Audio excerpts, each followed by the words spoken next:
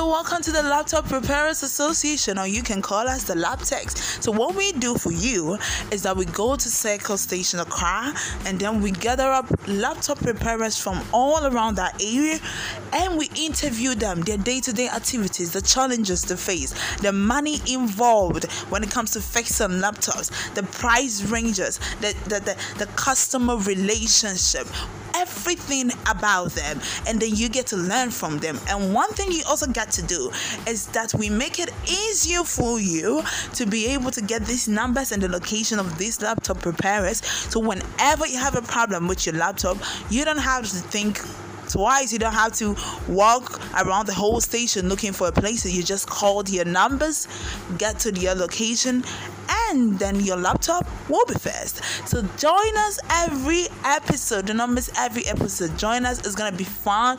We're going to go into the lives of these people. They're going to talk to us about their day-to-day activities, the challenges they face at the station when it comes to how to protect these laptops from thieves and all other things. It's gonna be a fun journey, so you would have to join us. Don't miss even one episode. Once again, you're welcome to the Laptop Repairers Association, and I hope to see you every day. Tune in and subscribe to this podcast. I love you.